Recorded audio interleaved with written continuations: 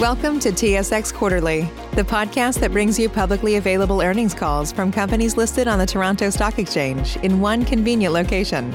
Gone are the days of looking through confusing websites. You'll find the important information right here. Enjoy the call.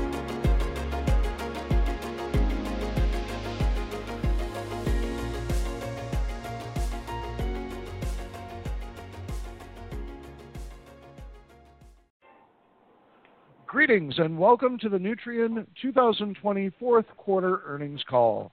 At this time, all participants are in a listen-only mode. A question and answer session will follow the formal presentation. As a reminder, this conference is being recorded. I would now like to turn the conference over to Richard Downey, Vice President of Investor Relations. Please go ahead, sir.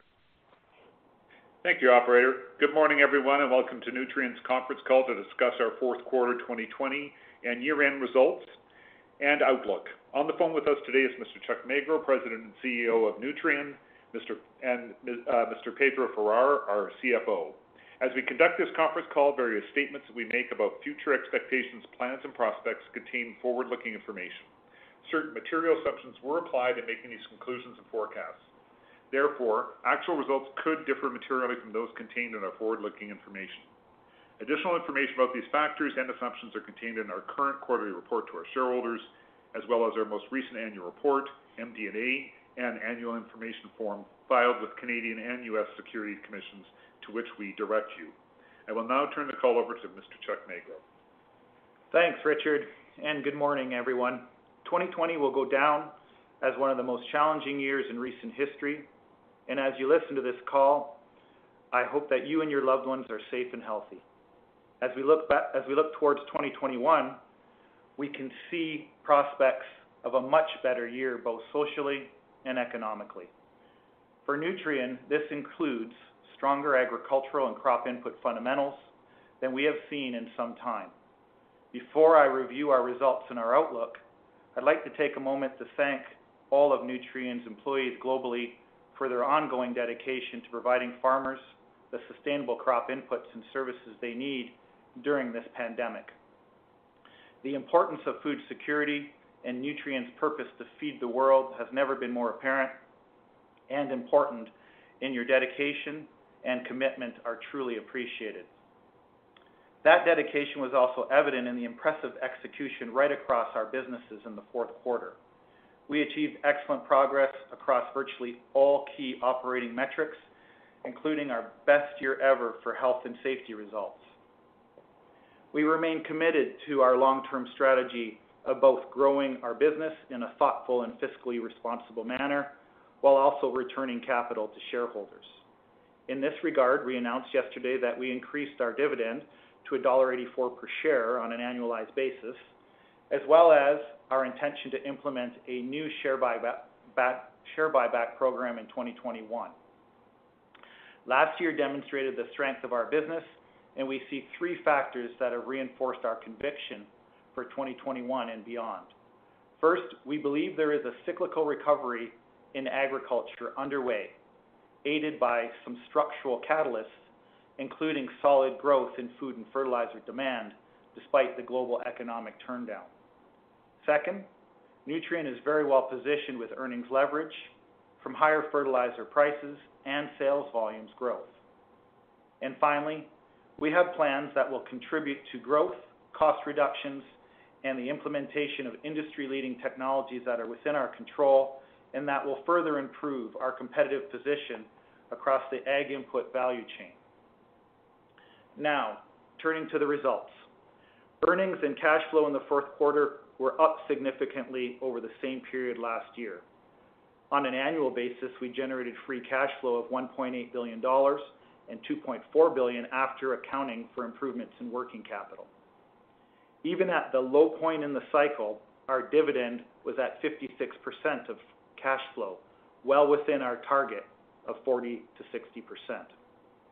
Nutrien Ag Solutions delivered an excellent fourth quarter, with EBITDA up 29% year over year. This was mostly a result of organic growth, stellar performance in Australia and Brazil, and a wide open fall application season in the U.S. Retail gross margins for fertilizer and crop protection products this quarter were both up significantly due to higher volumes and firm percentage margins. Fourth quarter crop protection percentage margins were slightly lower than last year due to a mix effect from the growth in Australia and Brazil, where fourth quarter margins are typically lower than in the U.S. U.S. crop protection margins were up noticeably year over year, both in the fourth quarter and for the full year. For 2021, we expect further improvement in our crop protection margins across all of the operations. We intend to continue to strengthen our competitive leadership position through innovation in the retail ag sector, offering new products and services and expanding our full acre solutions that generate value for our customers and grow our business and margins. Organic growth in 2020 accounted for about 60% of the $200 million growth in annual retail EBITDA, with the other 40% from accretive acquisitions. Our EBITDA per U.S. selling location increased 11%, surpassing $1 million per facility, and fast approaching our 2023 target of $1.1 million per facility. Our strong organic growth rates were also demonstrated by the size of the increase in our EBITDA margins across all major regions in 2020. Retail EBITDA to sales increased by nearly 0.5% to 9.7%, while U.S. EBITDA to sales increased almost a full percentage point, reaching 10.6%. Retail earnings outside of the U.S. grew by 32% this year and accounted for just over 30% of total retail EBITDA in 2020. We also lowered retail's average working capital by nearly $900 million this year through supply chain improvements. These actions, combined with low-end inventories resulting from the extended fall season, helped drive our retail working capital ratio to a record low 15%, which is even below our 2023 target of 17%. Furthermore, our investments in technology and supply chain enhancements and our ongoing focus on cost reduction also contributed to an improved cash operating coverage ratio in 2020, which declined by 1 percentage point. This improvement was achieved despite the impact from the Ruralco acquisition, which we continue to optimize. Our digital platform sales exceeded $1.2 billion in 2020, more than double our original goal of $500 million and over 4 times the 2019 levels. We expect to demonstrate continued momentum again this year and are now targeting digital orders of $2 billion in 2021, with a goal of achieving 50% of North American retail sales in the next 3 years. Moving to our potash operations, sales volume surpassed expectations in the fourth quarter due to exceptional demand in the U.S. this fall and continued strength in offshore markets. We leveraged our flexible network to meet demand, and we were able to increase our volume in North America. On an annual basis, volumes were up 1.3 million tons over last year. From a cost perspective, we achieved record low cash cost of $59 per ton for 2020. We are progressing our continuous improvement in automation programs that will further reduce cost and improve safety in our operations. Similarly, for our nitrogen business, we saw excellent sales volumes both for the quarter and the year. We increased our nitrogen sales volumes by 700,000 tons in 2020 due to strong North American operating rates and benefits from our debottlenecks and optimization projects and good agricultural demand. These factors also contributed to a significant decline in our controllable cash cost position. In addition, as part of our ongoing portfolio review, we sold our 26% equity position in the MOPCO nitrogen facilities in Egypt for $540 million, as we believe we can reallocate this capital to higher return usage. Shifting to the outlook, the setup is excellent for the spring season in North America, assuming we get normal weather. We could be seeing the start of a multi-year cyclical recovery in agriculture and crop inputs. Crop prices have improved for several reasons. While recent crop yields in North and South America have been slightly below trend, the major factor has been stronger demand which we believe is more structural in nature. China is importing more grains and oilseeds to help ease food inflation, as domestic corn prices are over $11 per bushel.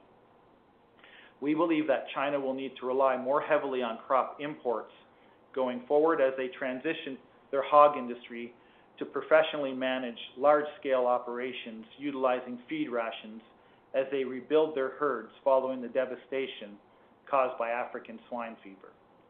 We also see the potential for increased demand for crops in the future for use in biofuels to meet climate change objectives set by many countries around the world. In response to higher crop prices, we expect higher planted acreage globally.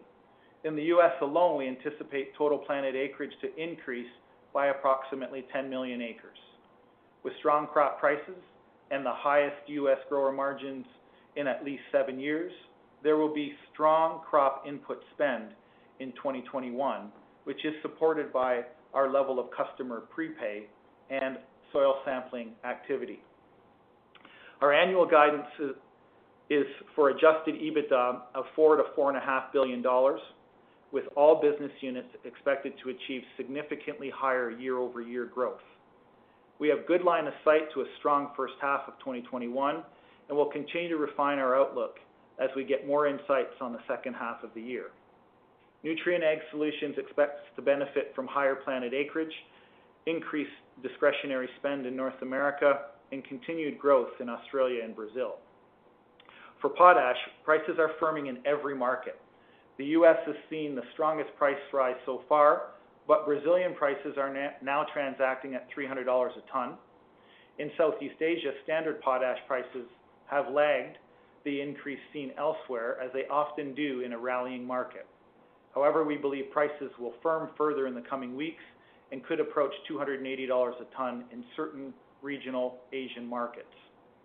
We continue to fill our order book at higher price levels, and we are fully committed on domestic and international sales through April without positioning or selling volume to India or China.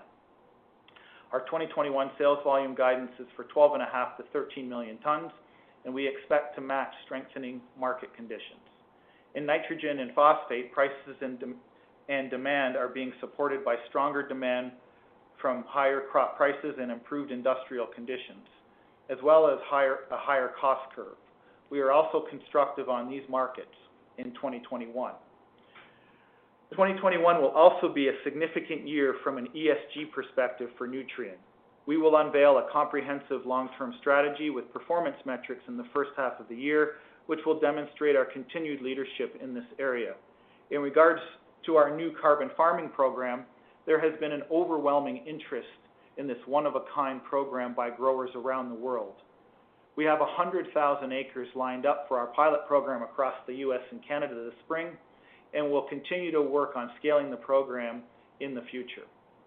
Nutrien is well positioned to lead in carbon management and its monetization in agriculture with our unique capabilities and expertise, including direct connection to growers and our investment in digital agriculture.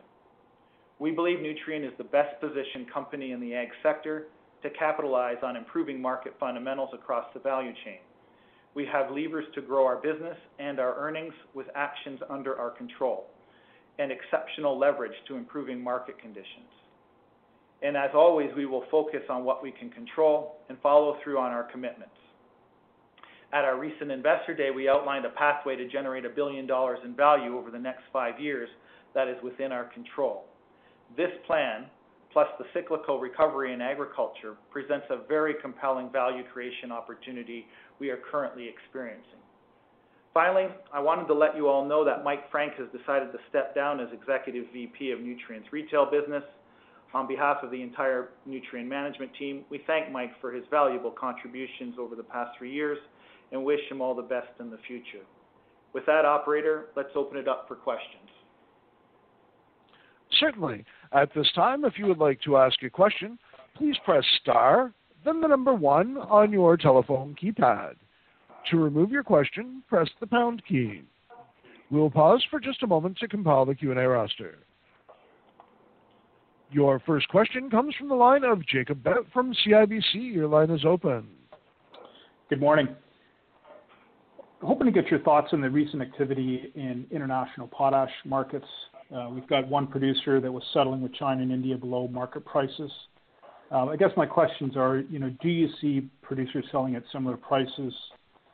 Is this a year that we could see India and China moving to a spot market? And if you were to speculate, why would a producer settle at such a low price? Yeah, good morning, Jacob. So look, there's lots going on right now in the potash market for sure. What I'd say is, yeah, you're right. We've had one, but only one major player sign contracts with India and China. And our perspective has been pretty clear right from the beginning on this. We feel that these contracts were actually rushed and certainly are not reflective of the current market conditions we're seeing around the world. Now, we can't change that, and we're certainly not going to dwell on it. But for us, what we're seeing is just strong demand basically around the world. So if you look at North America, last year we increased our sales volumes by over 1 million tons, primarily driven by strong domestic demand here at home. And prices now are quite high relative to, say, the contracts that have been signed in India and in China. Brazil has really good momentum going forward. Prices are moving up quite nicely there, and we're pleased with the progress in the demand book that we have for Brazil. So what I'd say right now is that for us, the way we're thinking about India and China is all options are on the table. And when we look at it, those markets now are clearly our lowest netback. So we're going to allocate our volume accordingly, and I certainly don't expect us to put significant volumes in those markets at the disconnected price levels from the rest of the world. So we'll have to see how things unfold, and obviously Canpotex is active in the discussions, but we have better places to put our potash, and we're going to prioritize those for 2021. Your next question comes from the line of Ben Isaacson from Scotiabank. Your line is open. Thank you very much, and good morning, everyone. Chuck, can you talk about the deep freeze that we're seeing right now in North America and retail's exposure, especially in the Southern Plains area? What is the risk? Are there positives? Are there negatives? And then maybe just as a follow-up, can you talk about what the goal is for your retail EBITDA margins? You guys hit 9.7%, I believe, overall, slightly higher in the U.S., but how should we think about that growth of that EBITDA margin? Thank you. Yep. Good morning, Ben.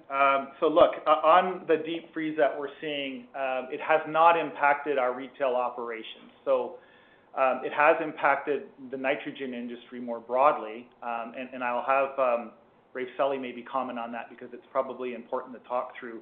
But let me answer your retail questions first. So right now we're seeing very good movement, even in Canada with fertilizer. And if you recall last fall, the fall application season was cut short in Canada. We've got very strong canola prices up here, and we're expecting just a very solid spring season, and fertilizer is still moving to the farm right now for storage and supply chain management right now in Canada. In the U.S., obviously the weather has slowed down some of the retail activity, but we're expecting an incremental 10 million acres being planted. We're expecting more corn in the south, and I would say generally there's strong optimism of a solid spring season across the U.S. So the weather really hasn't had much of an impact there.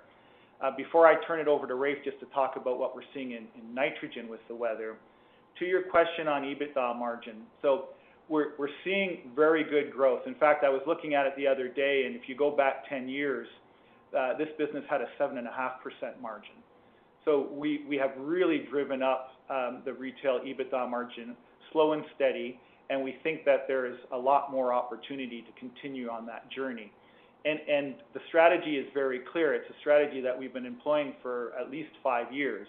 What we're trying to do, of course, is sell higher margin products.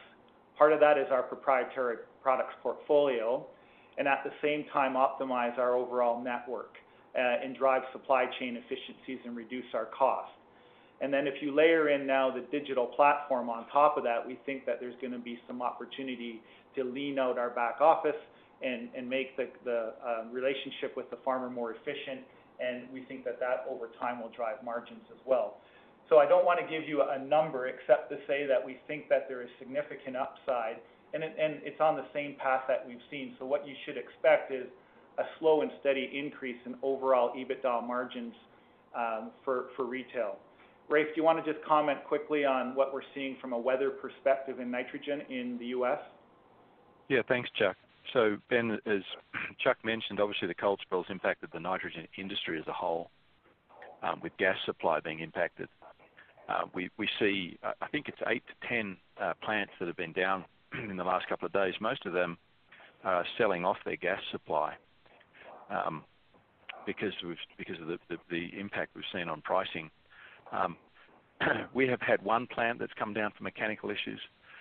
We're running about 80 to 85% at the moment. We expect that the whole industry will be back up, by the end of the week, largely as the cold spell passes on. So, some impact to supply at the start of the spring season probably will mean there's a little bit of firmness continuing in pricing. But largely the number of plants that have come down just because there's an opportunity for them to sell their gas into the market. Your next question comes from the line of PJ Juvekar from Citi. Your line is open. Yeah, hi. You talked about Chinese rebuilding of herds. How long would that continue? I think for pigs it takes about 9 to 12 months. So is that something that will continue into sort of 21 into 22? And then maybe you can mention on the biofuels opportunity that you talked about and how much sort of demand growth for grains would that come from? Yeah. Hi, PJ. I'm going to have Jason Newton, our head of market research, just answer your questions. Go ahead, Jason. Good morning, PJ. When the hog herd rebuild started to unfold, we had heard that it was going to take anywhere between 2 and 3 years for it to recover. You've probably seen the numbers that I think that the Chinese government estimated in late 2020 that the herd had rebuilt by about 90%. But private estimates within China were that the herd rebuild was significantly below that level. I think what we'd expect to see is a bit of a bumpy recovery as currently the pork prices are strong, and so rather than rebuild the breeding herd, hog farmers are selling into the meat market. So that's going to slow things to some degree. And then you will see periodic outbreaks of disease, which is totally normal in China, that also causes a pause in the rebuild. The good news is that despite some of the bumpy road that may occur, we've seen extremely strong feed grain demand in China as the herd, as it is rebuilt, is being rebuilt with more commercial style hog barns and feeding rations.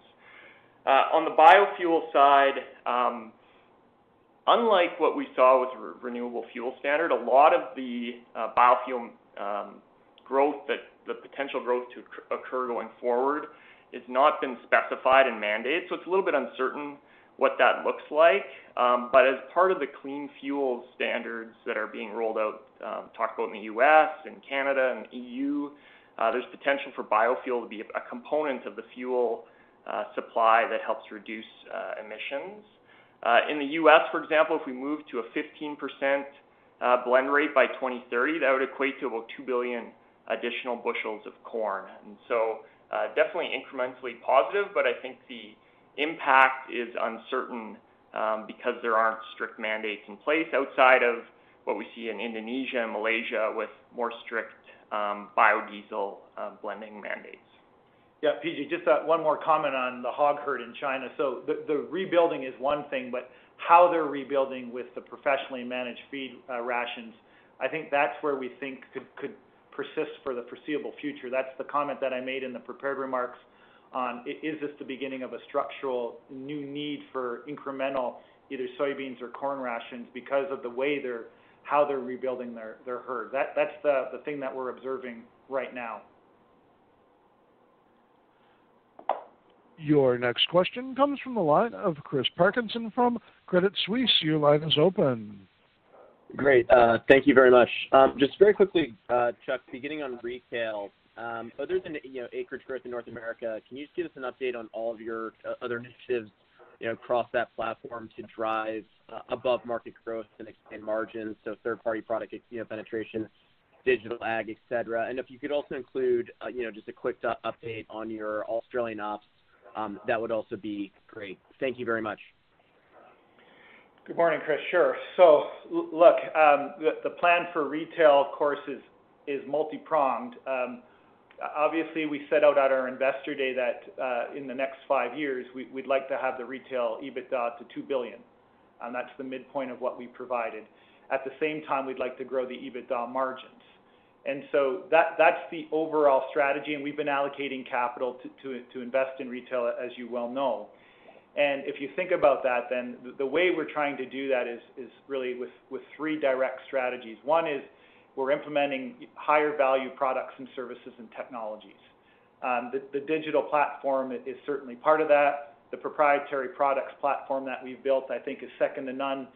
We have that now, same platform in Australia and in Brazil. So we have integrated products companies in those countries, which is driving margin enhancement and differentiation for customers. That's the first really major driver. The second, of course, is just geographic growth. So we've had just tremendous success, I think, in building leading platforms now in Australia, and we're off to a really good start in Brazil. So in Australia, the Ruralco acquisition is well underway, and through the integration, and we've already increased what we expect from a synergies perspective. And every time I look at the performance of that organization, I just get very impressed that there's more they can do. We also had a few small acquisitions last year in Australia, which helped as well. Then in Brazil, when I look at what we did during the pandemic, it was pretty remarkable. So we did have two sizable acquisitions, and our platform now in Brazil has, with the one we just announced 2 weeks ago, the acquisition we just announced 2 weeks ago, we now have 40 retail locations in Brazil with an integrated products company, and a run rate sales of about $500 million. So well on our way to what we wanted, which was about $1 billion in revenue coming out of Brazil.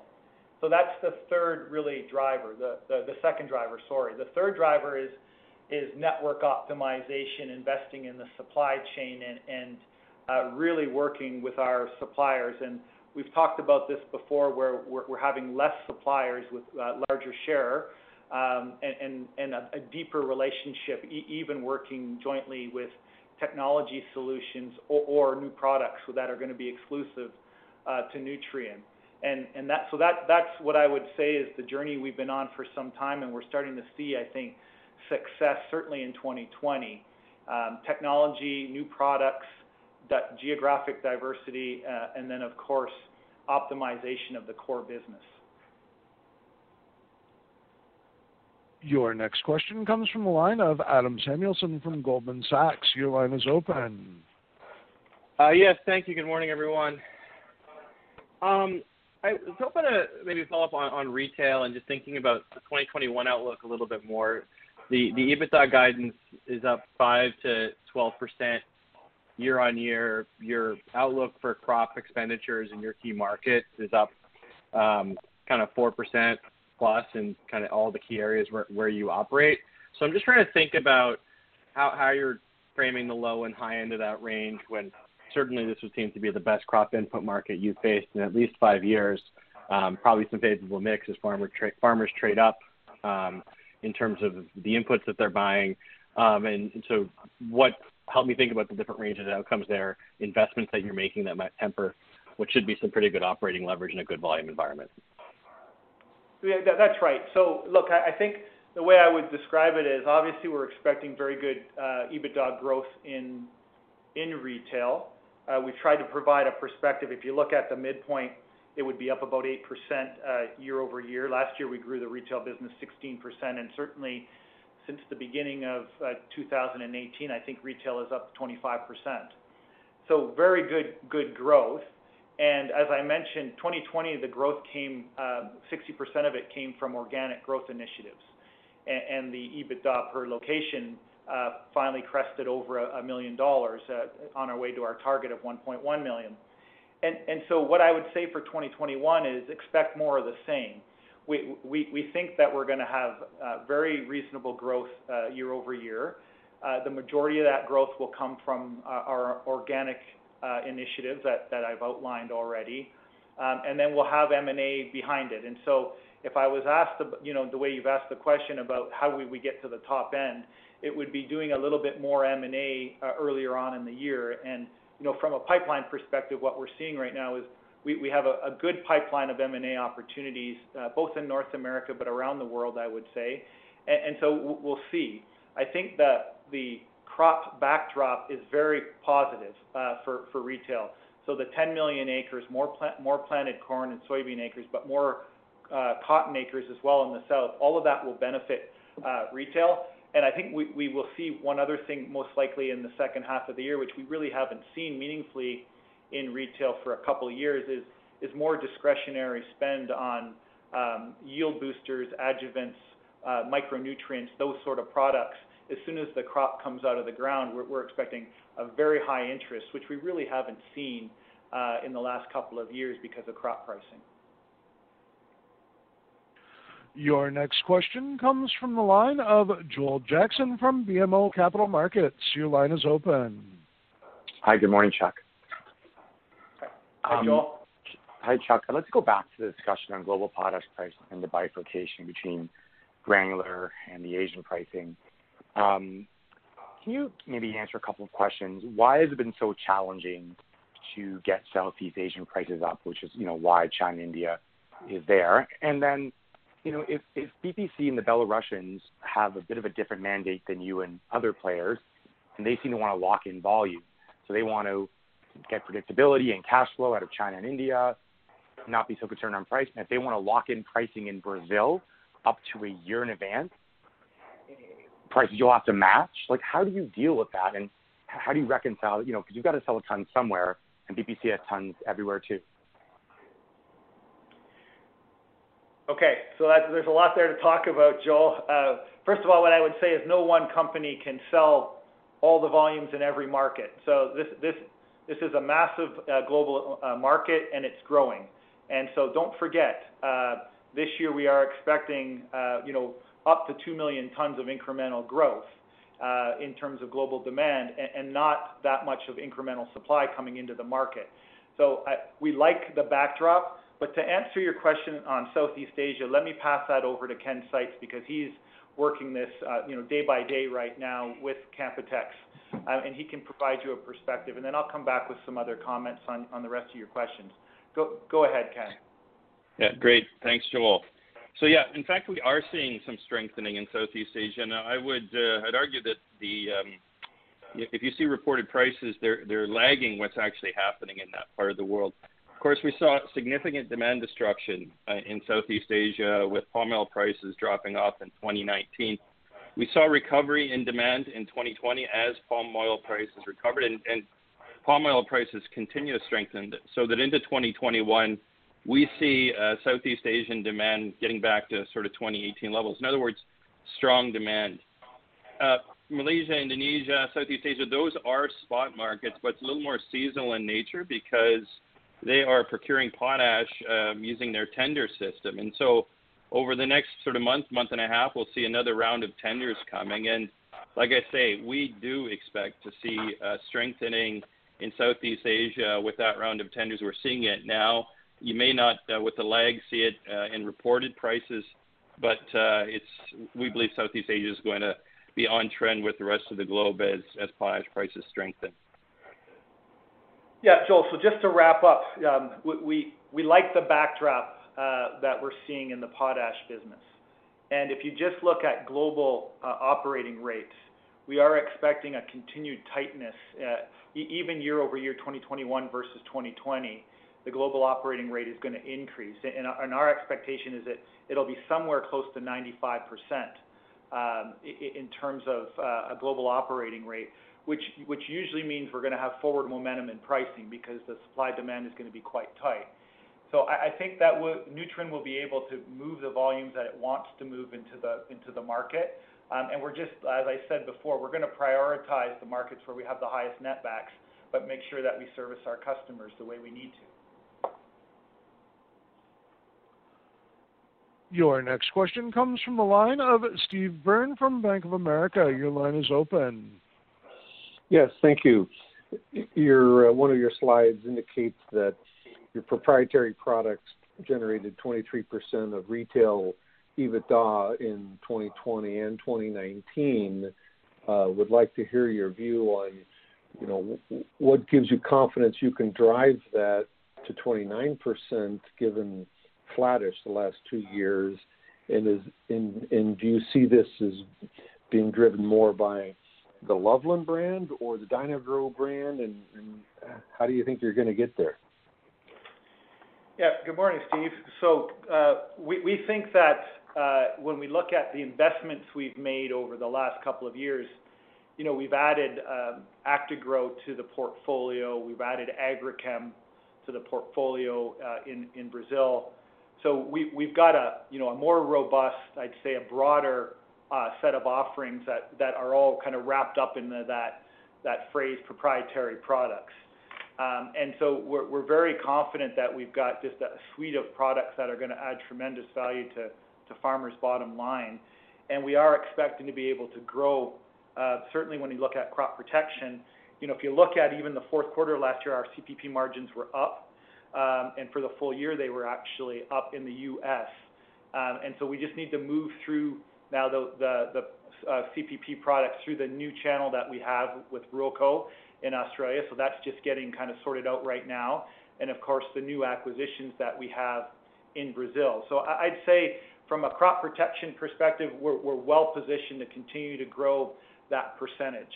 Now, you mentioned seed and Dyna-Gro, and what I'd say there is, that we've got germplasm that is second to none, and we've just had tremendous success, I think, with Dyna-Gro in our core markets. And so we have a lot of optimism around what that will do. And then if you just plainly look at our order book for 2021 for our Dyna-Gro seed, it's up versus this time last year. So we are seeing good forward momentum, I think, in terms of the percentage of our proprietary products. And that's what really drives the confidence that we'll be able to get to the numbers that you indicated. Your next question comes from the line of Mark Connolly from Stephens. Your line is open. Thanks. Chuck, I was hoping you could sort of put the puts and takes of higher freight and complicated logistics into context for us.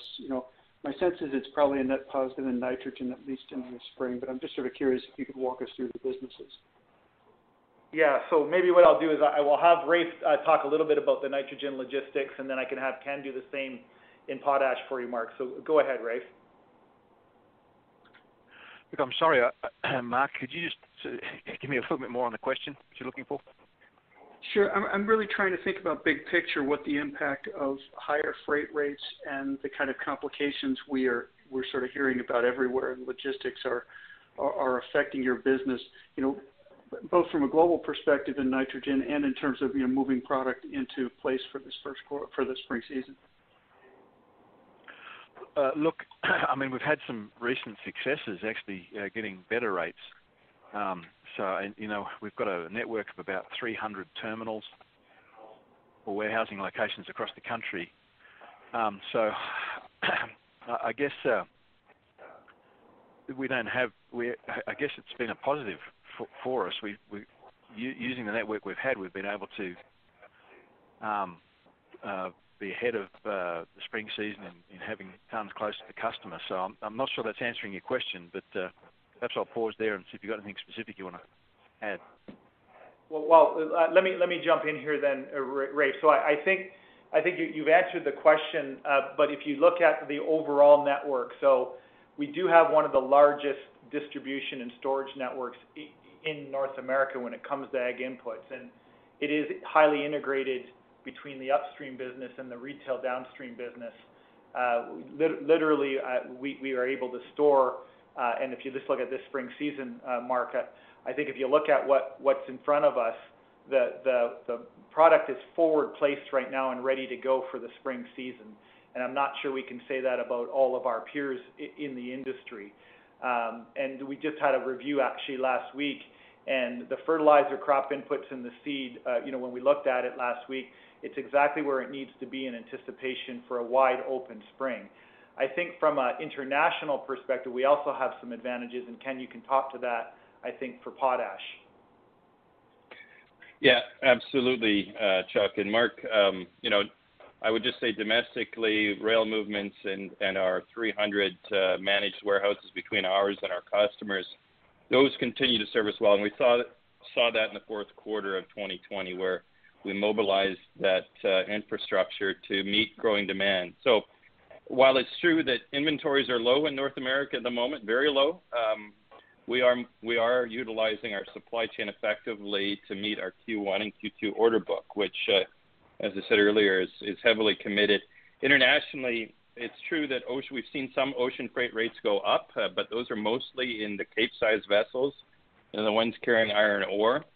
We expect that the ocean freight market will tighten as global commodity prices go up and more volume is moving around the globe. But I think, as you say, Mark, that is a net positive for us. So as it stands today, we're expecting, again, record potash demand, and we expect absolutely to be able to meet all those commitments.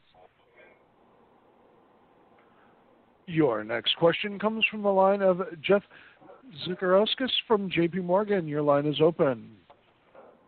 Thanks very much. Can you give us your impressions of the tightness in the phosphate market? I know for a while you were a little bit bearish about that. Do you view that market differently now? Yeah. Good morning, Jeff. Rafe, do you want to talk about what we're seeing in the phosphate market right now? Yeah, certainly. So, look, Jeff, I think the tightness is continuing. I think a lot of what we're seeing in North America is tied up with the countervailing duties ruling that we saw. Obviously, March 25th, we'll see whether that is finalised or not.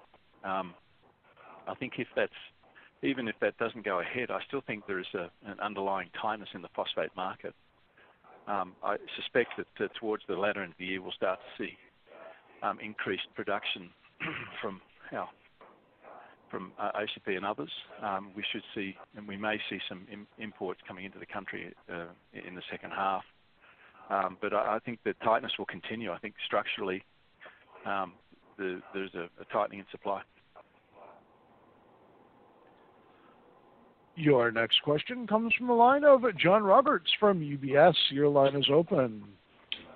Thank you. Does the buyback authorization imply that we're unlikely to see any significant acquisition activity in retail, especially in Brazil? Good morning, John. So no, it does not. So what we expect to do with the plan this year, as we talked about, was for retail. When we look at the growth opportunities we've got in front of us, the plan is really predicated on stronger organic growth. But we've always looked at M&A opportunities, and we have a very good pipeline, as I mentioned, and we'll be able to do both. So if you think about where we're sitting, I think we finished the year last year with net debt to EBITDA right in the middle of the zone where we'd like it to be, around 2.6 times. So we have the financial capacity. We're going into a market of expanding margins, and we expect to generate very strong free cash flow in 2021. So we will prioritize, and we'll look at the best returns longer term for shareholders. But you can expect it would be a mix. The buyback is certainly an important part of that the board approved yesterday. But we do expect to allocate capital to grow the retail business in 2021. Your next question comes from the line of Andrew Wong from RBC Capital Markets. Your line is open. Hi, good morning. I just want to focus a little bit on the EBITDA guidance. So maybe using history as a guide, 2019 we had $4 billion, but then when you compare that to 2021, retail is obviously higher with the acquisitions and acreage. Nitrogen, potash volumes are higher. Costs are, I'm assuming, lower as well with the synergies and whatever improvements we've seen since then. So obviously pricing is a little bit of that delta, but market fundamentals are also pretty strong. So is it fair to say that maybe there's some conservatism in the guidance range that you're putting in there? Good morning, Andrew. Look, this year it was a bit difficult to put a pin in the guidance range, as prices, certainly in fertilizer, were moving pretty quickly. So here's how we think about the range that we provided. First, it goes without saying that there is a lag between realized prices and the benchmarks, and that's true with any of our companies because we have to forward sell to place the product. But if you were to look at today's market prices for NPK fertilizer, and you were to look at that for an entire year, well, we would be well beyond the top end of our guidance range. So obviously what we're expecting is a normal seasonality in pricing, especially for nitrogen and phosphate. So we do expect, after the spring season, for prices to subside somewhat, but with higher lows than we saw last year, which I think is important. The bottom end of our range would have what I would consider to be a more significant seasonal reset based on changes to supply-demand. So that's how we bracketed it, is today's prices, if it was to continue for the full year, we would be well above the top end of our guidance, and you'd have to see a pretty significant reset to come near the bottom. And we'll update the market as we learn more. That the crop certainly in North America, isn't even in the ground right now. And like I said, this was a particularly challenging time because fertilizer prices were moving up so quickly. Your next question comes from the line of Vincent Andrews from Morgan Stanley. Your line is open. Thank you, and good morning. Just looking at slide 24 and your global potash deliveries for 2021, the forecast. Just maybe if you could put a little color around North America. It looks like you're projecting it to be flattish to down, which would, despite the favorable economics and the good acreage, kind of put it even potentially below 17 and 18. So what's the thought process there? Yeah, good morning. Jason Newton can answer that question for you. Go ahead, Jason. Yeah, good morning, Vincent. We certainly expect to see strong applications of potash in the spring season and throughout 2021, just given the fundamentals and high acreage expectations. We did see a really historically strong fall application season in 2020, driven by weather, and so the range would assume more of a normal weather scenario throughout 2021, and you point out 2017 and 18, which were years where we saw channel inventories build in the North American market, and so our assumption would be that channel inventories remain flat through the year to come up with that 9.5 to 10.5 million ton range. And just maybe one other comment. So, with the waypoint soil sampling data that we have now, it's been really interesting to watch the data come in, and what we've seen is that there's actually an increase in the number of soil sampling in the U.S., up by about 25%. So farmers are really looking at their soils, and there are pockets of fertilizer deficiencies, but on average what we're seeing is that the soil levels for fertilizer are about constant over the last 2 or 3 years, which is good. So I think what that showed us is we were concerned that there was a lot of forward pull into 2020 at the end of 2020, and there wasn't. And then if you look at our customer prepay in retail, that is also up about 25%. So there's a strong indication here of a very solid spring season. And I think the way Jason has phrased that is absolutely accurate. But I think that where the determining factor will be in the second half of the year, and we won't know that until we sort of get through the first half. Your next question comes from the line of Michael Picken from Cleveland Research. Your line is open. Yeah, hi. I guess this is sort of related to a follow-up question that one of the other analysts asked. But looking at the nitrogen segment significantly, one of your competitors earlier said that they're viewing this as potentially one of the most favorable backdrops for nitrogen in nearly a decade, and it looks like in your presentation you were talking about Chinese exports maybe only being 3 to 5 million metric tons this year. So I guess what sort of are the factors that you think might cause nitrogen prices to be low enough to the point that you're getting to your numbers in light of that and the rising global cost curve and your demand expectations?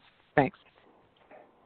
Yeah, so the nitrogen outlook, we would certainly agree that the backdrop is positive, certainly for the first half. And we're seeing it in our order book. I've mentioned the other kind of barometers that we're monitoring. And I think there's no question that nitrogen is going to have a very strong spring season around the world.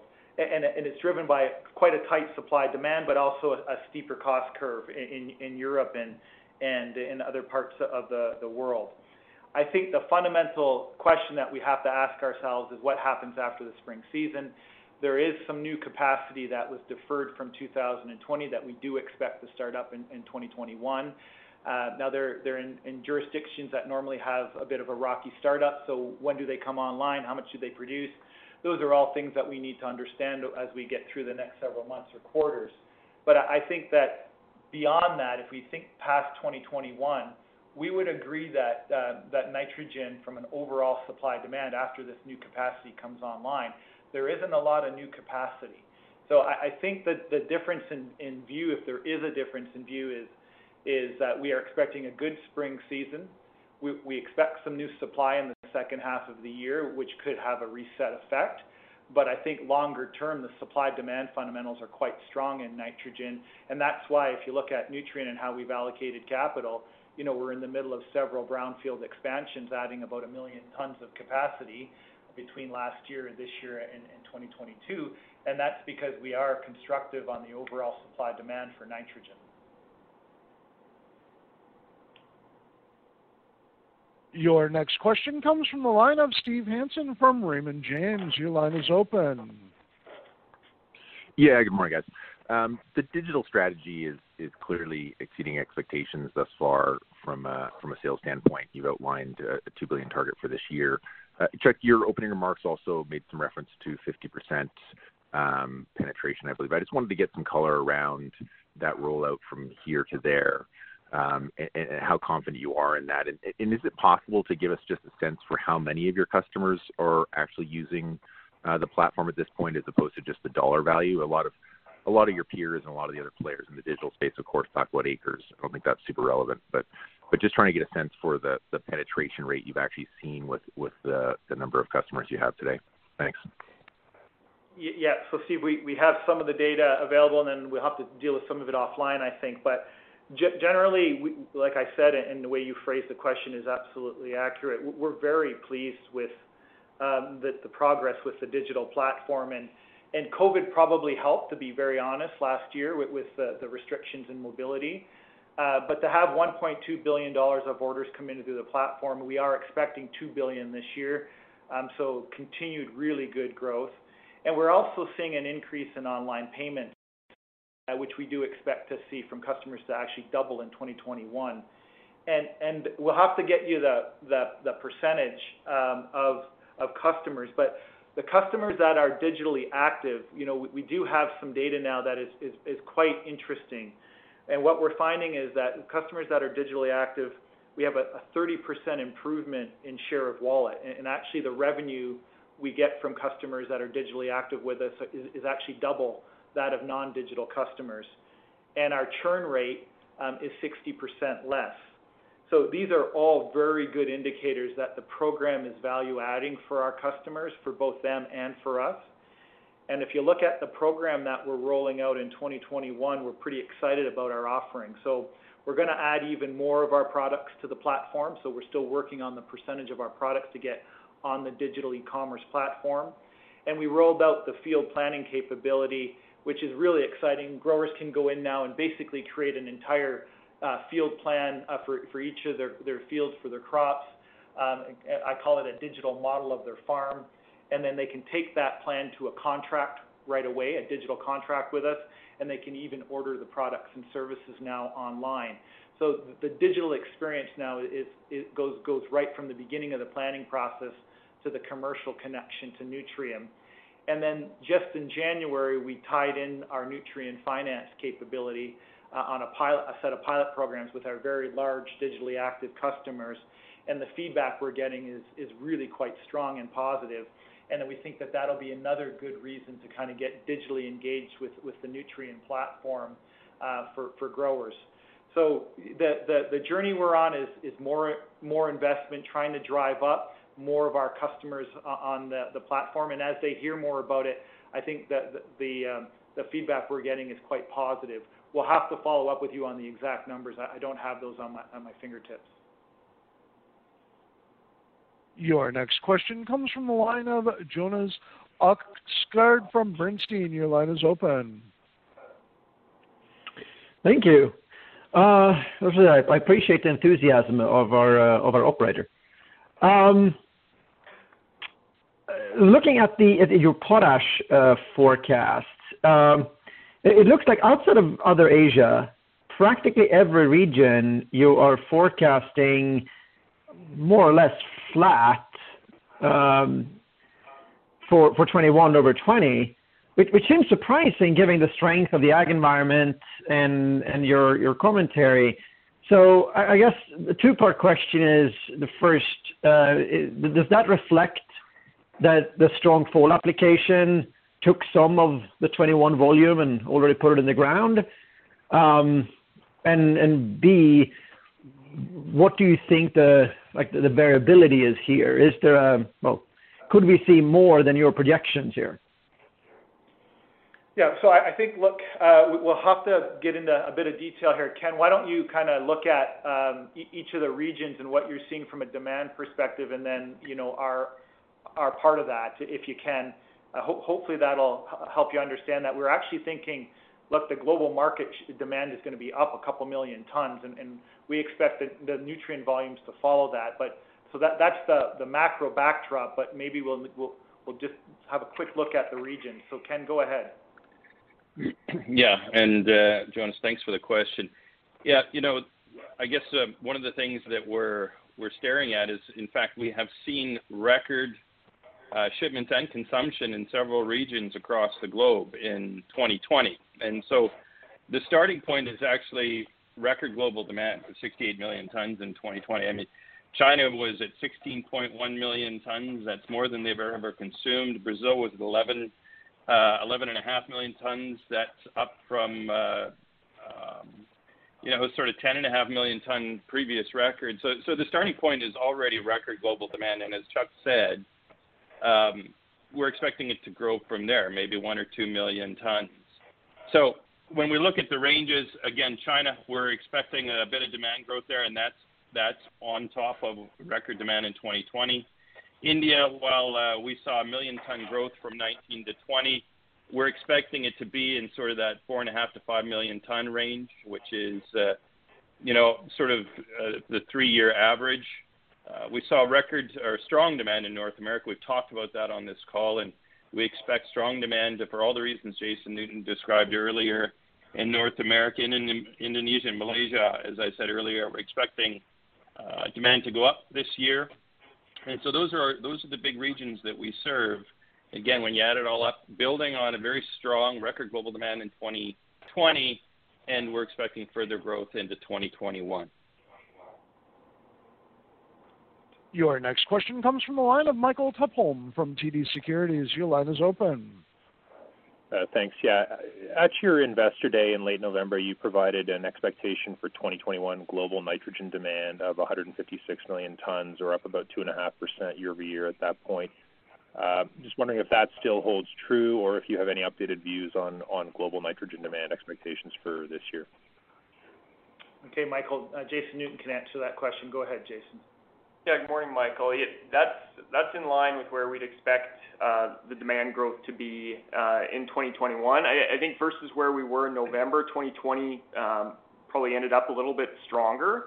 And so it's still 2.5% growth in 2021, but from a stronger base in 2020.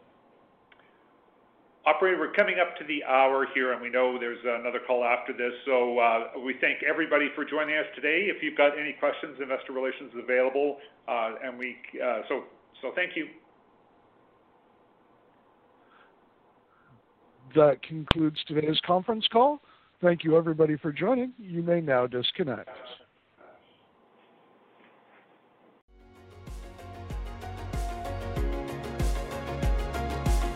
Thank you for listening to TSX Quarterly. If you enjoyed the cast, remember to leave a good rating. And remember, for any additional inquiries, please consult the company's investor relations section on their website. See you next time.